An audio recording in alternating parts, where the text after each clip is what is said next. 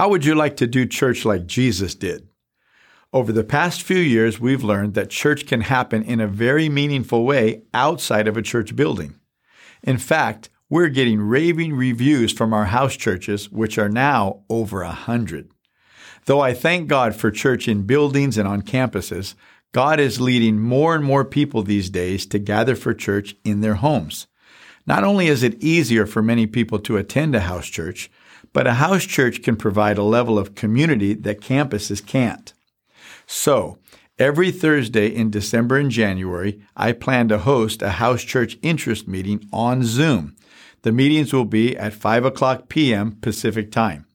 If you're not attending a church right now and are interested, or know of anyone who may be interested in learning how to start a house church, simply email hcinfo@solidlives.com or click the link on the description of this podcast to receive the Zoom link details. Again, that's hcinfo@solidlives.com. Okay, now let me welcome you to the New Testament Daily with Jerry Dearman, where we read and talk through a chapter of the New Testament every day. I'm glad you're here because reading God's Word daily will change your life. I'd appreciate it if you'd help others find this resource by sharing the link. And now, let's get into today's reading. Okay, here we go. Hebrews chapter 11, and it's a rather long chapter, so I'll have to move along somewhat swiftly. Verse 1, now faith is the substance of things hoped for, the evidence of things not seen. One translation says, now faith is the realization of things hoped for, the confidence of things not seen. Well, what does that mean? The realization of things you hope for. Well, the Bible makes promises and you hope that they'll come to pass. Faith is when you realize, oh my goodness, they're mine. It's as good as done. Now, I may not see it. I may not feel it. I may not taste it, smell it. Nobody may believe it. But I believe that this belongs to me and that it is indeed coming to pass. Now, faith is the evidence. I have evidence. Where? In my heart, by faith. I believe, I'm confident. See? Faith is the evidence of things hoped for, the confidence, or faith is the substance. It's the realization of things hoped for. I realize it. I have this realization inside, the confidence of things not seen. 2 Corinthians 5:7, for we walk by faith and not by sight. And then it goes on to say, for by it, talking about by faith, for by it the elders, and these are those that have gone before us, Abraham, Isaac, Jacob, David, and all the prophets and such, by it the elders obtained a good report or a good testimony. And he's going to rehearse many of these elders, or relatively few actually, compared to all that there are in this chapter. So notice this, by faith we understand that the worlds were framed by the word of God, so that the things which are seen were not made of things which are visible. Everything we see was made of something invisible. God just spoke it into existence. So he didn't take one form of matter to create another form of matter. No, he just spoke it, and it was. But the Bible says in verse 3, by faith we understand that. By faith, it requires faith to understand that. By faith we understand that the worlds were framed by the word of God. So if the universe was framed, created simply by God speaking, then why would we not believe that when God speaks promises, that those promises will come to pass and that God has every ability to do it and willingness to do it, because that's how he created all of the universe. So by faith we understand. Verse 4, by faith Abel offered to God a more excellent sacrifice than Cain. This is Adam and Eve's first and second born sons. So by faith Abel offered to God a more excellent sacrifice than Cain. Well, by faith he did it. What does that mean? He believed something, so he sacrificed something. And so Cain did not believe what Abel believed. See, and so he sacrificed something lesser or different. And so what was it? Well, if you go back into the passages in Genesis, you'll find out that it says that Abel, who was a shepherd, he brought the firstborn of his flocks, of the firstborn, But Cain did not bring the first fruits. It says in the process of time, he brought something from the ground. Well, that's not first. See, it takes faith to give God the first. It takes faith to tithe, to give God that first 10%. And by faith, Abel did it, and Cain did not. And so Abel's sacrifice was accepted, and Cain's was not accepted.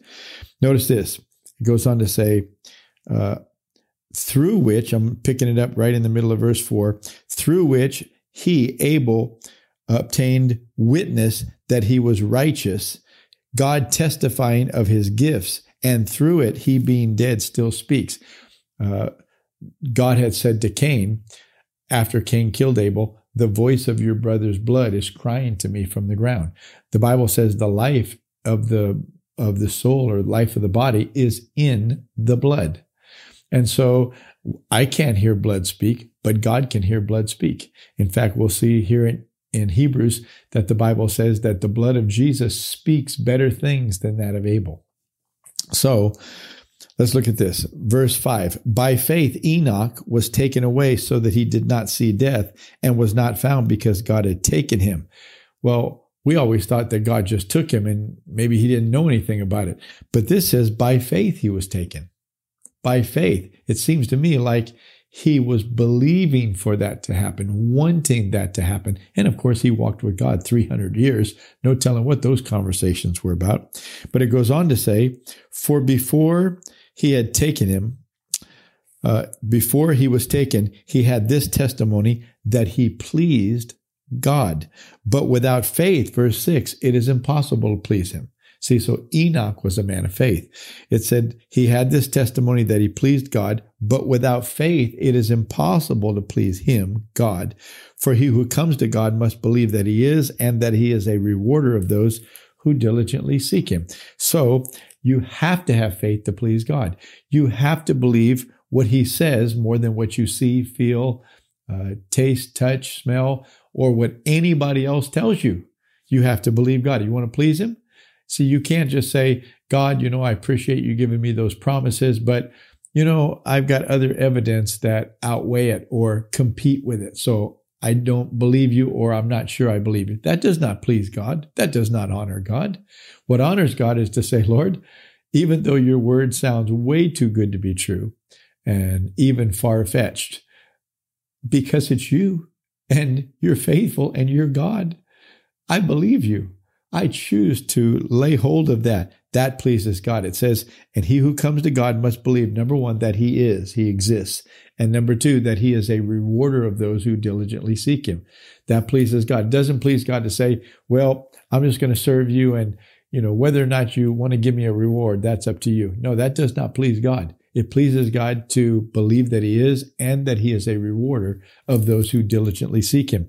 Abel believed that if he would give the firstborn of his flock, that God would reward him. And guess what? He did. God did not reward Cain because he did not bring the first fruits. See, it took faith to do that. Okay.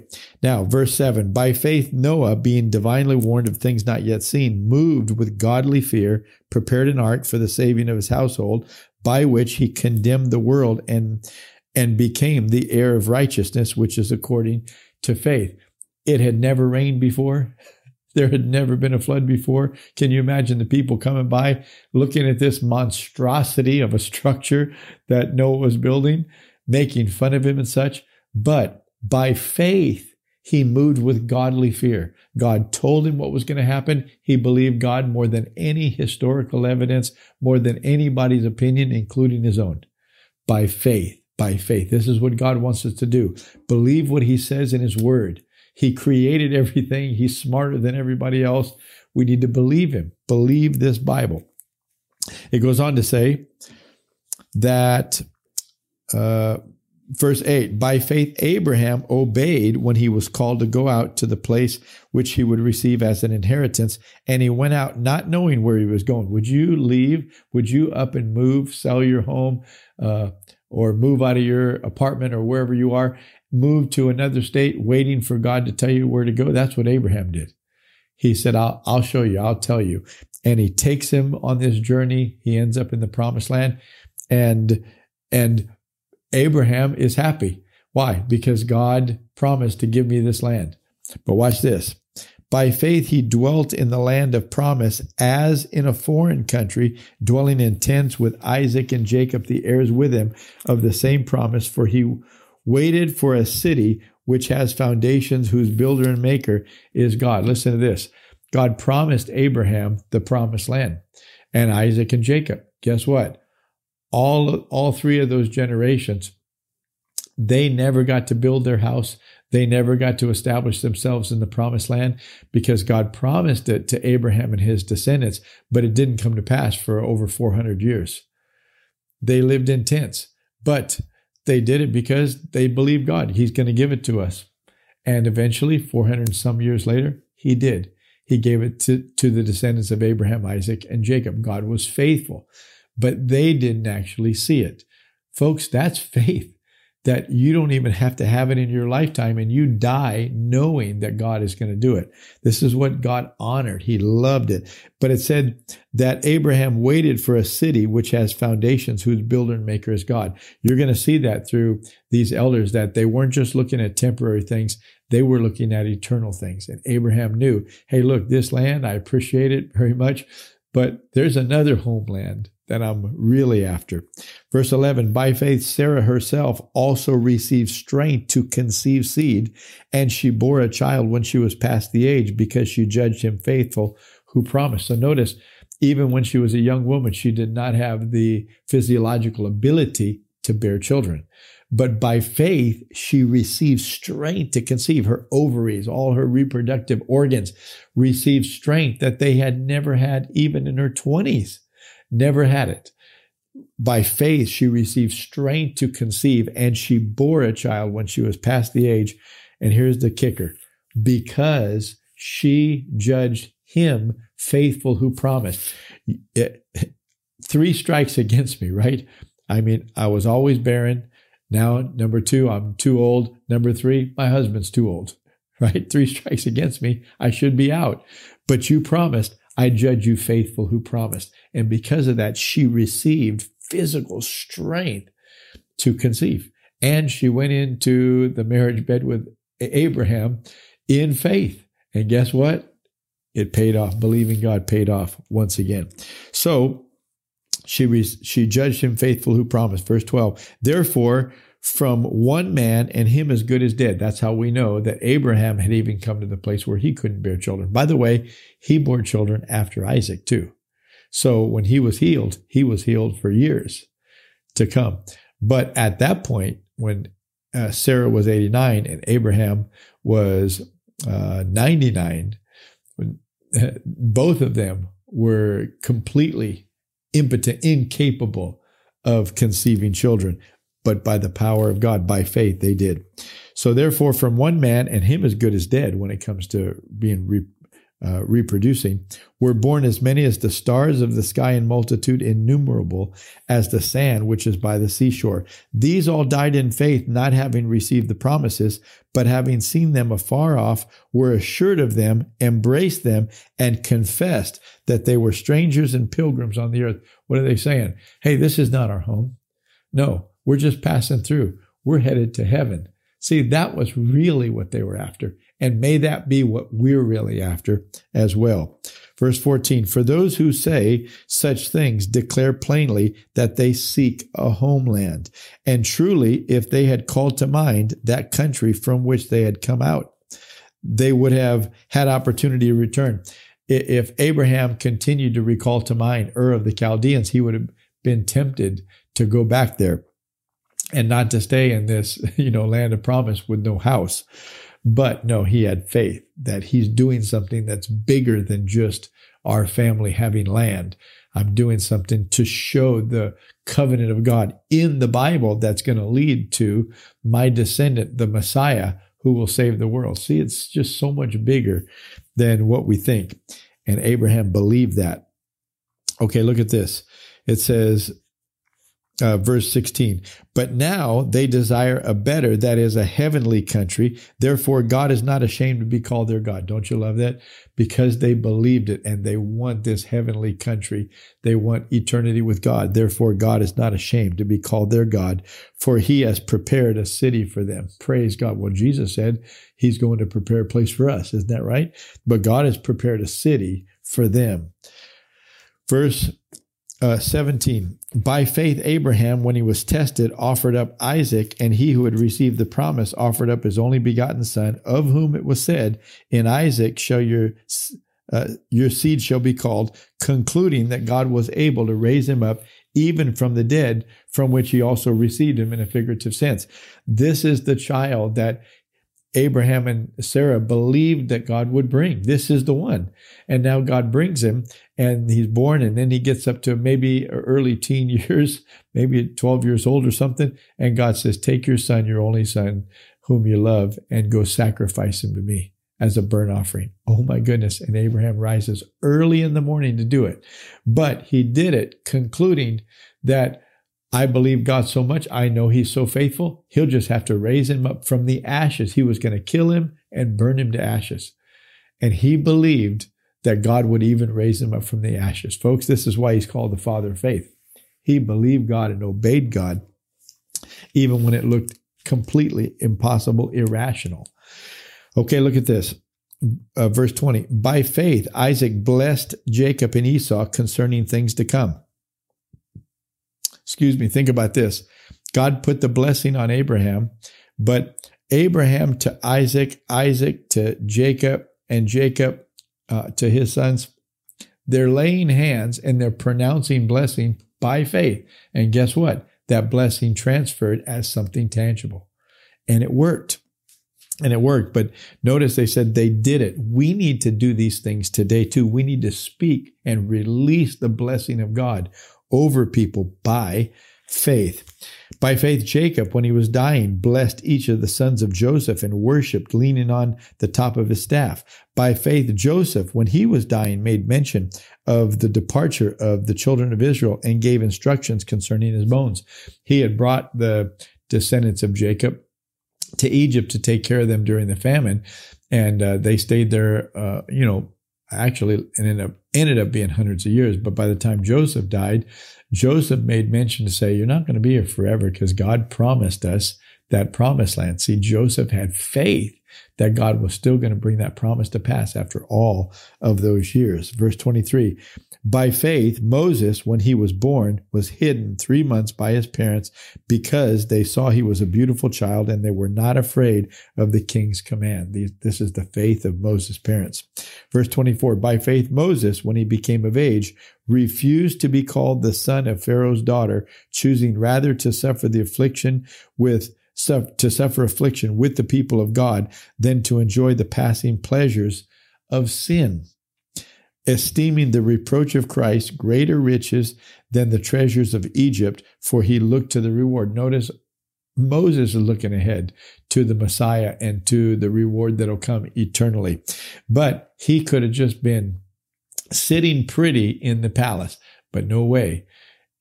He wanted to do right and be with the people of God. And so by faith, he defended them, and he ended up leaving Egypt. In fact, here's what it says in verse 27.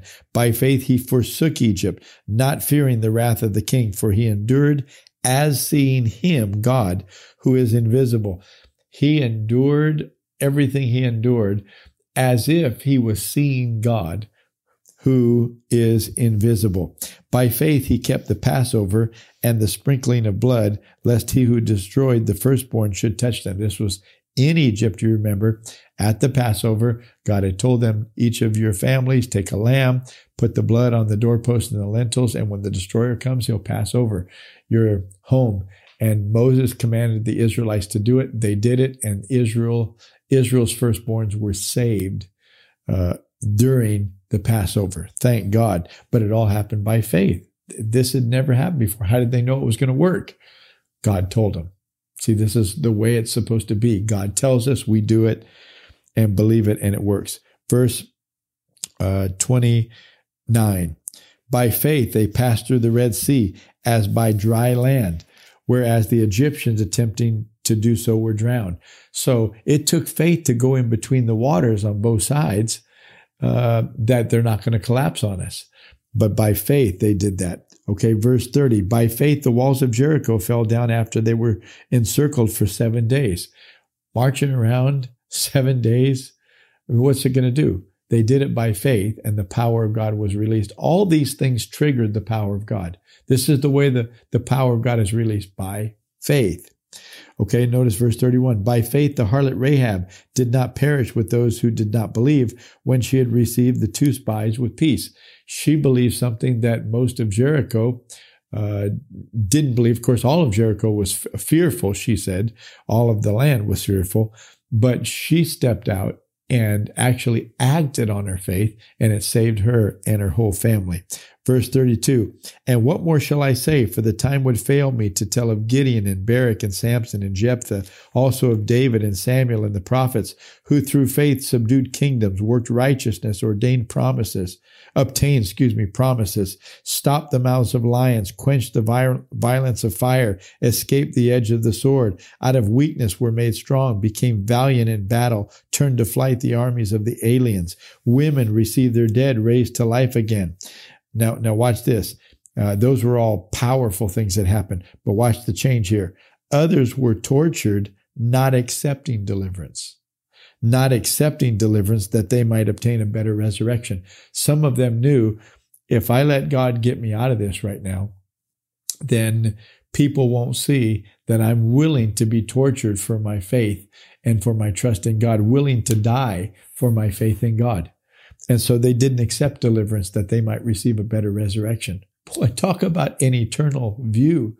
This is what God wants for us. This life is temporary. It's the next life that's eternal, and we must live our lives for the next life. Still others, verse 36, had trial of mockings and scourgings, yes, of chains and imprisonment. They were stoned, they were sawn in two, cut in half, in other words, were tempted, were slain with the sword. They wandered about in sheepskins and goatskins, being destitute, afflicted, tormented, of whom the world was not worthy. Oh, I love the word of God that says these people that lived godly, in spite of all the rest of the world living with the pleasures of sin and even persecuting the godly, these people who live like this, the world was not worthy of those people. Those people in God's eyes have an extremely high value, and the world an extremely low value because of their disregard for God and their lack of believing Him. Praise God. Of whom the world was not worthy. They wandered in deserts and mountains, in dens and caves of the earth, and all these, having obtained a good testimony through faith, did not receive the promise. God having provided something better for us, that they should not be made perfect apart from us. Well, what is the promise? Well, of course, it's the new covenant through Jesus Christ. Jesus brought us what they've been looking forward to all of this time. Salvation, the new covenant, deliverance, the power of God, the being born again, the indwelling of the Holy Spirit, the authority in the name of Jesus. Oh, they believed that something was going to happen that was going to redeem them. But these all died never having received what you and I have today. Oh, glory to God. Thank God for what we have. So let's stay strong and even stronger in faith than they did, because we now have salvation and all of the fringe benefits of salvation through the Lord Jesus Christ. Thank you for joining us for the New Testament Daily with Jerry Dirmann. And thank you to those of you who have partnered with Solid Lives to help get this daily podcast and other resources like it to thousands of people around the world. If you would like to partner with Solid Lives, visit solidlives.com/give. To find out more about the ministry of Solid Lives, how you can be a part of this church planting and disciple-making movement, or for more great teachings and resources by Jerry, visit solidlives.com. We also want to invite you to check out Jerry's other podcast called The Jerry Dirmann Podcast. Here, Jerry shares with us at least weekly from God's Word, challenging us and equipping us to fulfill the amazing plan that God has for our lives. You can find links to this podcast as well as Jerry's YouTube channel online at solidlives.com. Thank you again so much for joining us, and we'll see you right here tomorrow as we jump into the New Testament Daily with Jerry Dirmann.